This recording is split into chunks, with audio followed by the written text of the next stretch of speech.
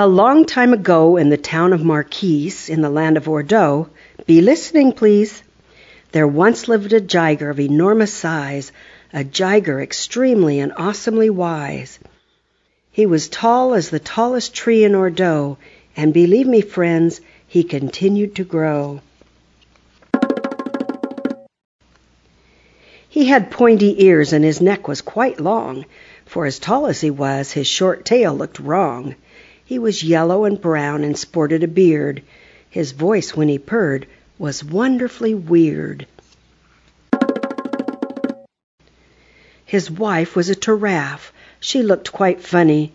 Her cheeks turned bright red when Jai called her honey. Her round golden body was covered with spots. The horns on her head looked like small oval dots. She was cheerful and sweet and chubby and short.